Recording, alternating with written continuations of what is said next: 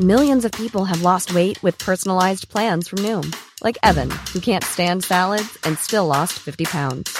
Salads generally for most people are the easy button, right? For me, that wasn't an option. I never really was a salad guy. That's just not who I am. But Noom worked for me. Get your personalized plan today at Noom.com. Real Noom user compensated to provide their story. In 4 weeks, the typical Noom user can expect to lose 1 to 2 pounds per week. Individual results may vary. When you're ready to pop the question, the last thing you want to do is second-guess the ring. At BlueNile.com, you can design a one-of-a-kind ring with the ease and convenience of shopping online. Choose your diamond and setting. When you find the one, you'll get it delivered right to your door. Go to BlueNile.com and use promo code LISTEN to get $50 off your purchase of $500 or more. That's code LISTEN at BlueNile.com for $50 off your purchase. BlueNile.com, code LISTEN.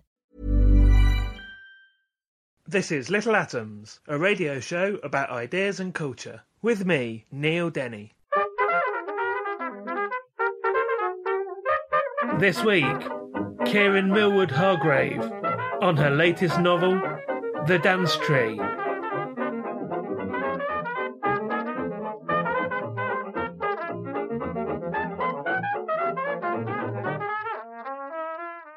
Kieran Millward Hargrave is an award-winning poet, playwright and novelist. Her best-selling works for children include The Girl of Ink and Stars and have won or been short or long-listed for numerous awards. The Mercies was her first novel for adults, and it became an instant Sunday Times bestseller. It won a Betty Trask Award, was long-listed for the Jalak Prize, and was named amongst the New York Times 100 Most Notable Books of 2020. And today we're going to be talking about Kieran's second novel for adults, which is The Dance Tree. Kieran, welcome back to Little Atoms. Thank you so much for having me back. Tell us then how you would describe this one.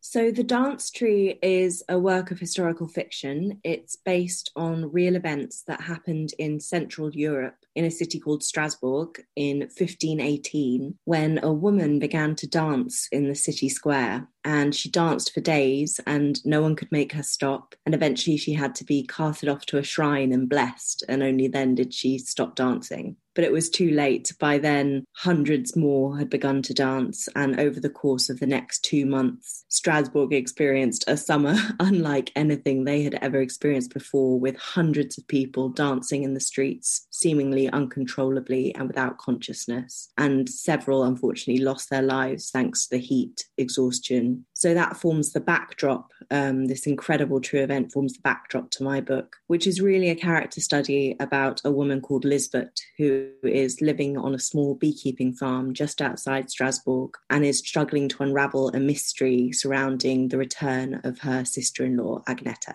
So tell us something more about Lisbeth then. So who is she?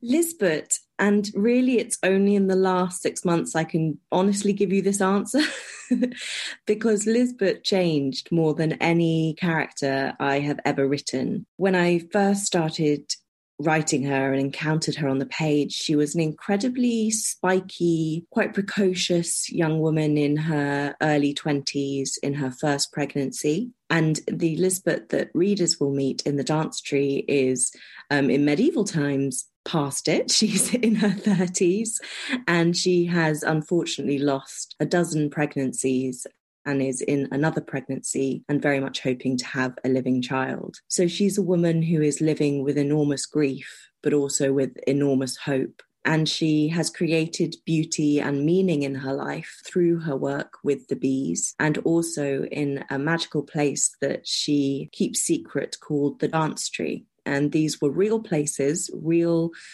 platforms built into trees by pagans in Middle Europe. And they would be used as churches, courts, dance halls, all up among the branches. And Lisbeth has recovered one of these for her own purposes to remember her lost children. She hasn't lost all of her spikiness. She's still quite suspicious of any incomers when her sister-in-law Agneta returns. She's determined to uncover why she was sent away in the first place. But she has very much become someone forged by grief, transformed by grief, and given a new perspective on life because of it.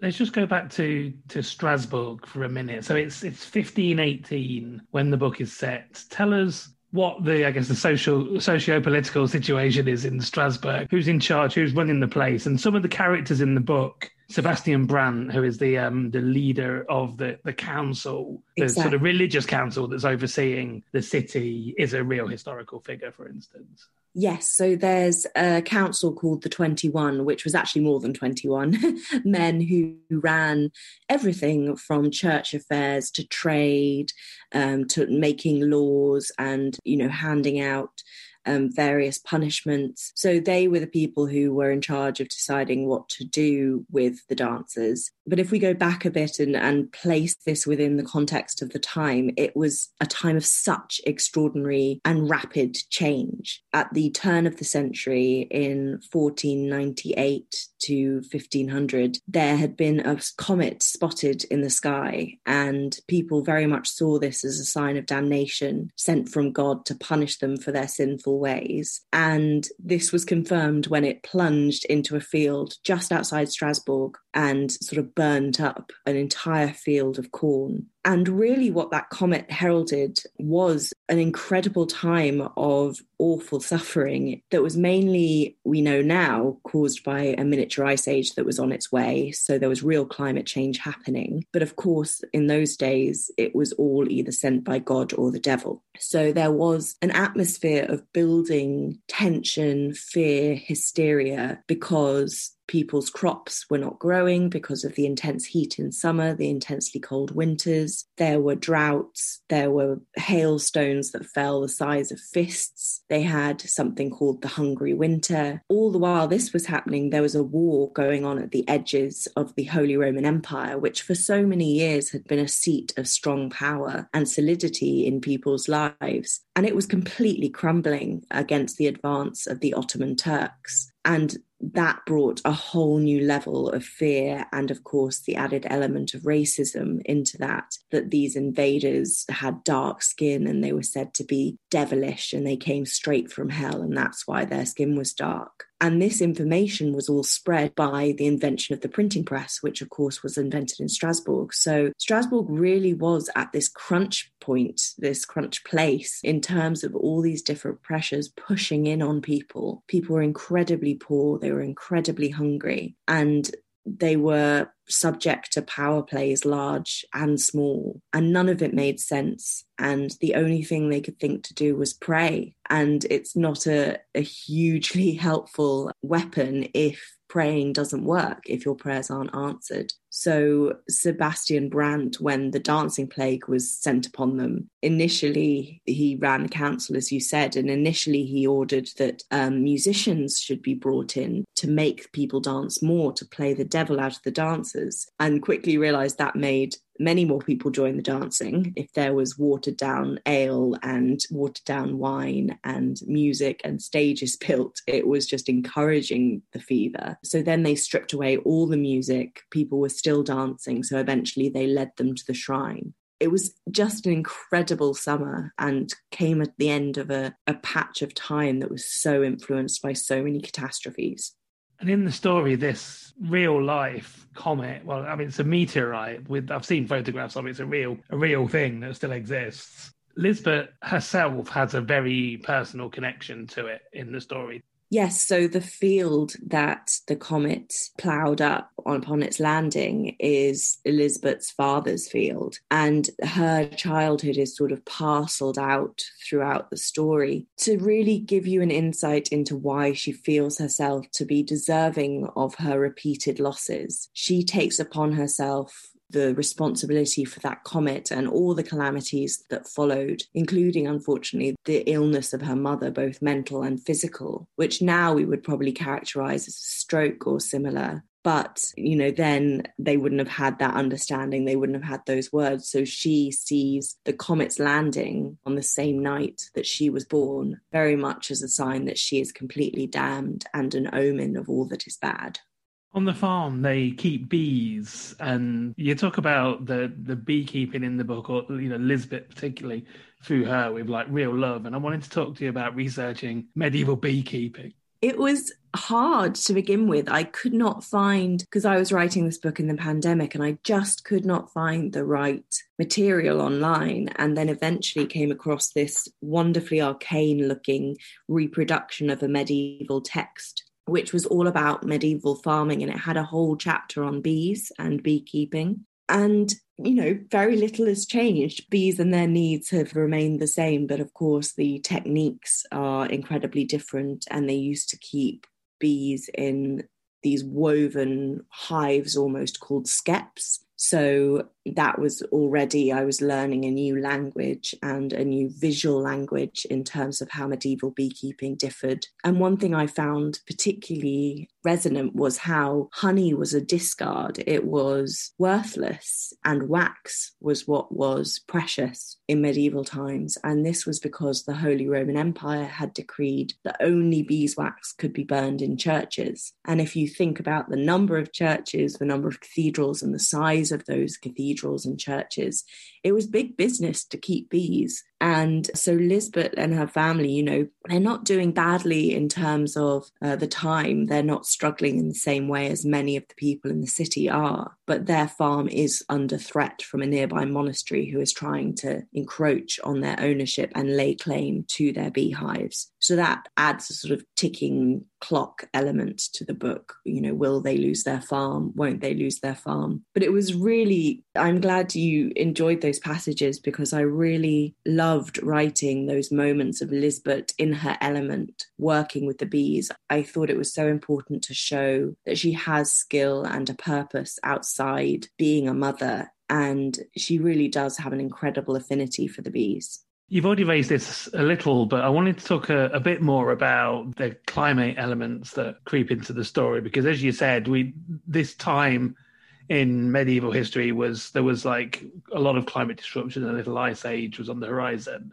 and I wanted to talk about how that is affecting Strasbourg and the people at this time. It was, I mean, there's the material effects, like how it was impacting crops. So you would have winters so hard that the seeds would die in the earth. And then you'd have summers so hot that there just simply wasn't enough water to keep the crops going to a good harvest. Or you'd have this awful sort of freeze-thaw effect where crops would be turned to rotten mush in the fields by intensely cold and intensely hot weather, sort of coming from winter to spring to summer in this relentless cycle. You know, there simply wasn't enough food, and people had to turn increasingly to the church and its vast stores of grain. And the church would provide, but only then would keep the debt on record, of course. And that provoked enormous anger in sort of the farming population. And actually between the comet appearing and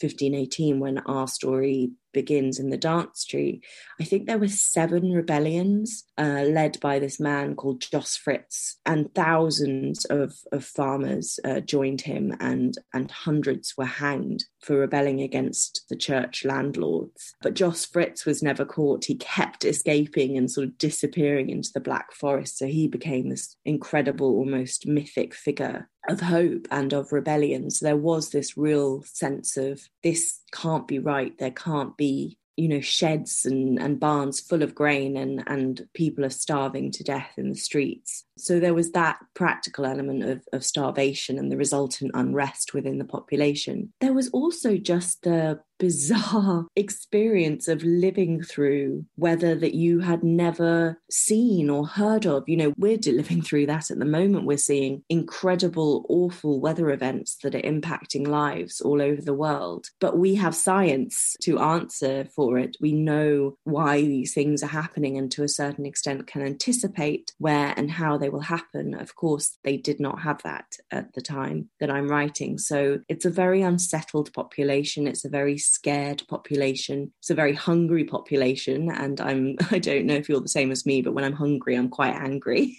So it's, you know, this population that really is in a state of high unrest and disease. As a person with a very deep voice, I'm hired all the time for advertising campaigns. But a deep voice doesn't sell B2B, and advertising on the wrong platform doesn't sell B2B either. That's why if you're a B2B marketer, you should use LinkedIn ads. LinkedIn has the targeting capabilities to help you reach the world's largest professional audience.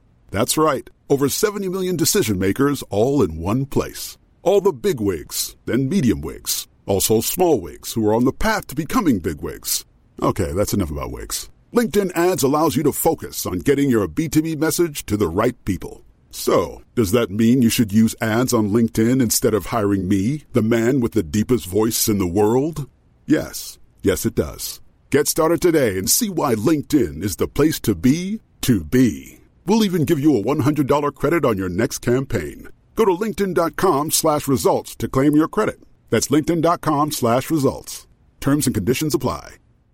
Ryan Reynolds here from Mint Mobile. With the price of just about everything going up during inflation, we thought we'd bring our prices down.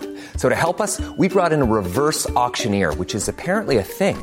Mint Mobile Unlimited Premium Wireless. How to get 30, 30, bit to get 30, bit to get 20, 20, 20, bit to get 20, 20, bit to get 15, 15, 15, 15, just $15 a month? Sold! Give it a try at mintmobile.com/switch. $45 up front for 3 months plus taxes and fees. Promo rate for new customers for limited time. Unlimited more than 40 gigabytes per month. Slows full terms at mintmobile.com. Hey everyone, I've been on the go recently. Phoenix, Kansas City, Chicago. If you're like me and have a home but aren't always at home, you have an Airbnb. Hosting your home or a spare room is a very practical side hustle. If you live in a big game town, you can Airbnb your place for fans to stay in. Your home might be worth more than you think. Find out how much at airbnb.com/host.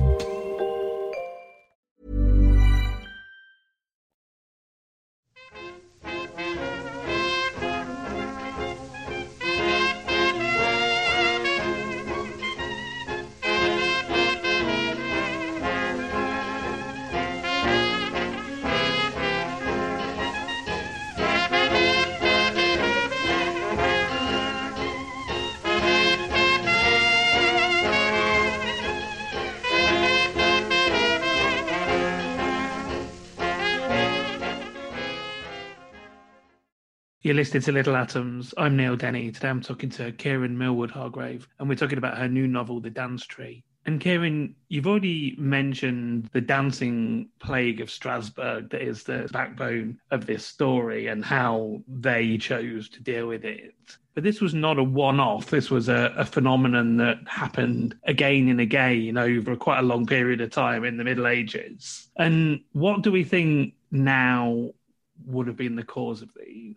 It was an incredible time. There was a real spate of dancing plagues, and the Strasbourg one was the largest and the deadliest ever recorded. But like you say, there were outbreaks all over, and there were lots of theories put forward. Obviously, the contemporary theory was either devilish or godly possession. And then there was a very popular theory about ergot, which is a kind of bacteria, fungus that grew on crops, and that people were consuming this and it would cause convulsions and pain in the legs and cause uncontrollable spasming of the legs. There was also a theory about the fact that people were starving, so they were foraging in the woods, and maybe people were getting high of mushrooms, inadvertently picking hallucinogenics in the woods. But there is a spectacular book that I must mention called A Time to Dance and a Time to Die by John Waller. And he has done the most extensive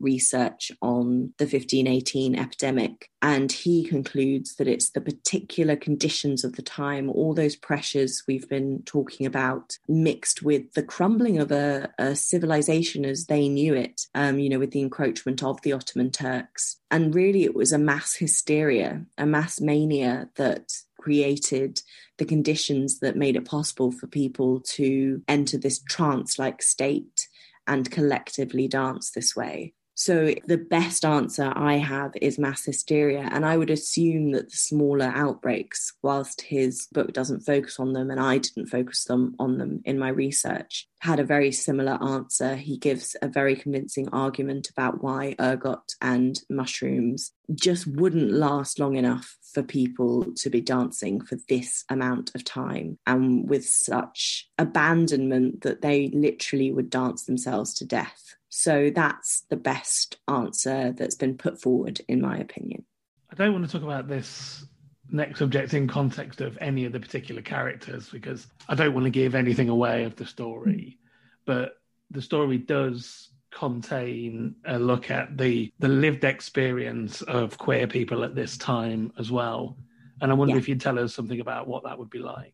Absolutely. So again, no character names, you're quite right, but the characters who are involved, and it was very similar in The Mercies. It was about putting two people on a page in a room together and realizing there was an attraction there. And always when I'm writing historical fiction, foremost in my mind is I want to treat these characters like people of their time. I don't want to force contemporary attitudes upon them. So unfortunately, they experienced some awful prejudice. And the term for lesbianism in this time was actually female sodomy, which made my editor laugh every time she heard it for some reason. It's just such an ugly term, but it was punishable. It was written in law thanks to quite a famous case involving a noblewoman. And there were particular punishments visited on people for female sodomy. And I'm sure people are fully aware of the awful attitudes towards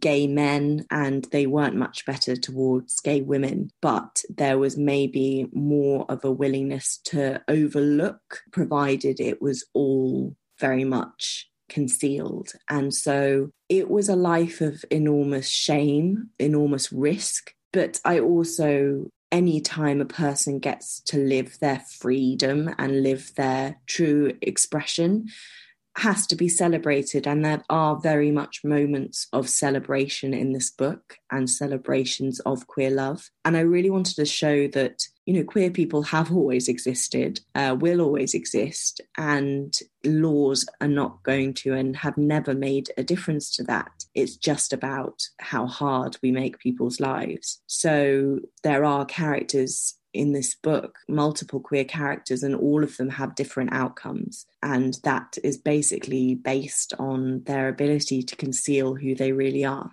You talked about the situation that was going on with the Ottoman Empire at the time, and I mean, Turks, as they're described in the book, but obviously we're talking about Muslim people. Yes. And how they would have been seen by Europeans at that time. And one of the major characters in the book, Eren, is, as described in the book, a Turk. He's a travelling musician. And I want to talk about how then, I mean, presumably this would have been a typical trade of a Muslim man that found himself at the heart of Europe in a time when he was seen as literally a devil. Yes, you know, it's really one of the only occupations that, I mean, no occupation would have been free from danger for someone who looks like Eren and lives in the world like Eren. But being a musician, musicians were already outsiders. They were already people who travelled widely, and as such were inherently diverse profession. And so he has found enormous acceptance within the travelling musician community, and especially with his best friend, Frederick, and there's sort of a brotherhood. And there is I think at times Eren forgets that he is a living personification of the devil to these white people who dance to his music. But he's very much reminded of that in Strasbourg. And it's really only Lisbeth who tolerates him and sees him as a person first and foremost. From the first moment she sees him, and this is because her father would have had labourers who would have come from the Ottoman Empire to work on the farm, because as with any war, there were as many brown-skinned victims as there were white-skinned, and there were lots of refugees living in Europe. And that sort of mass immigration was also causing quite a lot of panic. So Lisbeth and Eren find this acceptance in each other. It's not an entirely healthy dynamic. They sort of take what they need from each other and see what they need in each other. But it is a very lovely friendship that develops through the book. And they do teach each other a lot. And writing Eren's character, I think, just adds to the sense of not only the strangeness of time and place, but also the familiarity, and maybe holds up a little bit of a mirror to the times we're living in right now. You mentioned the book by John Waller, and in the first half, the medieval text on farming. But I wondered what other books were an influence on this particular novel?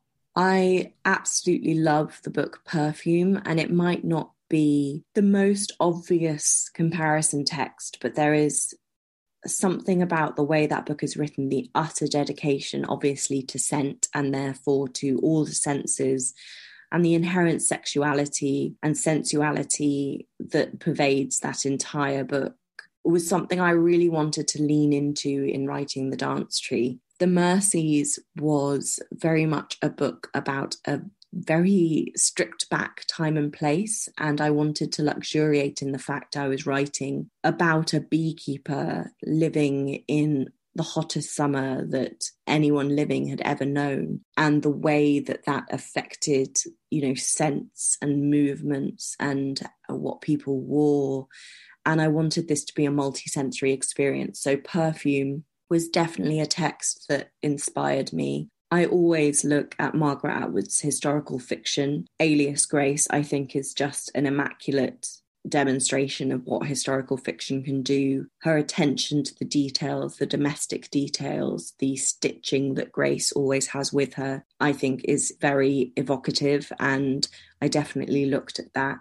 I also love, and this is another strange comparison text, but I love Rose Tremaine's Restoration. It's a lot bawdier than The Dance Tree. It's very funny. But again, there is no pandering to a contemporary sensibility. It all feels very much of its time, and she's not ashamed to really lean into and transport you to a completely different place and time. So in terms of my touchstone texts, those three were the ones I always had on my desk and sort of would look at longingly and hope that they created some sort of magical osmosis into my book. You mentioned at the beginning that Lisbeth, the character, had changed a lot over the course of writing the story.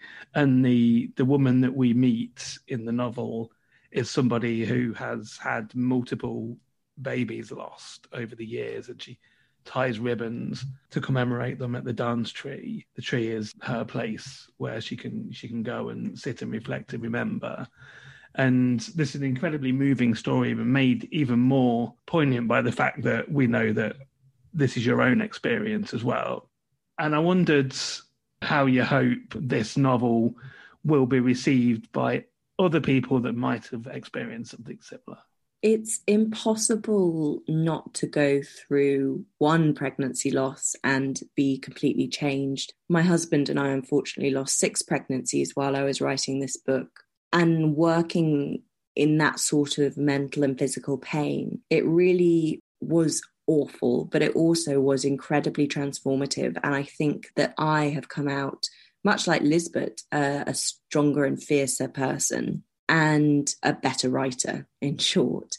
And really, one of my purposes about, the use of language I was talking about the sensuality and the very much right from the body. So your experiences, you're brought very close to Lisbeth's body and her experiences of the world as she moves through it. And I really did want that to create empathy in people who haven't experienced it, because I think even now there is an enormous amount of silence and shame around pregnancy loss, and a sense of failure sort of bred into it for the women involved, but also for the women who have experienced it. And I already have had such incredible and moving, generous responses to this book. People telling me that for the first time they've told anyone they're a mother to 2 children who are alive and 1 who is not, and different things like that, and saying how it was nice to read a book that didn't turn away from that experience that is unbearably common and just unbearable as well. So it's been a real, I didn't know when I was writing it that it was going to be successful. It's very hard to write from a raw place. But thanks to the guidance of my editor, I do think The Dance Tree has something to say about accessing that pain and also that love, the enormous love that anyone will feel the moment they know they're going to become a parent. You become a parent, you're already anticipating that whole life that lies ahead of you. And when that's taken away, it's something truly cruel. And it's nice to have had somewhere to to put those feelings and to give Lisbeth agency as well. I feel like she taught me as much as I gave her. To finish off then, can I get you to read us a bit? Of course, I'm going to read the opening, which sets up where you are. The book is interspersed with these snippets of biography of various lives of the dancers, because otherwise they'd just be a faceless mass. So this is the snippet of Frau Troffea, who is the first woman who began to dance. Nun dancing. She heard there was bread in the square. It's possible it's a lie, or that the loaves are so blighted as to be inedible, but Frau Troffea doesn't care. The hope is as nourishing as anything she's had in her throat these past months. She went mushroom picking with the others, laid traps to skin hares in the forests like Egyptians. Nothing. Even the animals are starved out after the hungry winter, this scorched summer. She brought home an unnested bird and cooked it right on the ashes of their fire, chewed through its soft, shattering bones, chafing her gums until her mouth filled with iron and salt. Her husband doesn't know how she suffers, has never seemed to know hunger. He grows sinewy, muscles like ropes wrapping his arms. But she has it inside her like a child, and it grows and sucks and swells her belly until she cramps with carrying the full weight of its gnawing emptiness. She has started chewing offcuts of leather. She has started sucking the ends of her hair and contemplating stray dogs with new attention. She has started seeing white lights hang before her in the air. Lately, she can stir them about with her finger. But Frau Troffea has not yet lost her mind, and as she stumbles through her city, she comes up with a plan. If the bread is burnt, she can soak it in the river until it softens. If it is rotted, perhaps others will have left it. If there is not bread, or if it is all gone, she can fill her pockets with stones and walk into the water, as others have done. The almshouses are overrun, the graveyards too. The end of the world is coming. From the streets to the churches they proclaim it. Geiler, the trumpet of Strasbourg Cathedral, is 8 years dead, but his words are daubed on walls, echoed from the pulpits of the cathedral. There is not one among us who can be saved. The comet that dragged its fiery tail over the turn of the century and damned them is lifted from its crater and placed on an altar. But too late. She prays as she walks, though her rosary is long gone, the clay beads cracking between her teeth like bird bones. Frau Troffea swirls a thread of light through her fingers, soft as lamb's wool. Sweat runs down her lip and her back, soaks the reeking cloth of her dress. The sun has seared the soles of her feet where she fell asleep outside a tavern at midday. The drink, it is new for her, and something they can ill afford. That alone is plentiful. Her husband has not come looking for her all night. Her feet are chafing on the cobbles, and it is good to feel them again. The blisters making way for new skin. Her route takes her through the horse market, built when Strasbourg had a different centre so that it would stand at the edges. Now there are complaints from the cathedral of the smell, but Frau Troffea likes it. Sour and strong enough to coat her tongue. She opens her mouth, fills her lungs. The market square is listless and sways before her. She searches the closed-up stalls, the dusty ground, the grates clogged with muck dried hard by heat. She smells the sweet and the shit of it, of her city, baking under the relentless, blessed, accursed sun. Her head is full of it as she searches, hand raking the dust, thick handfuls of dirt. She murmurs a prayer like an incantation, as though God would drop loaves from the sky.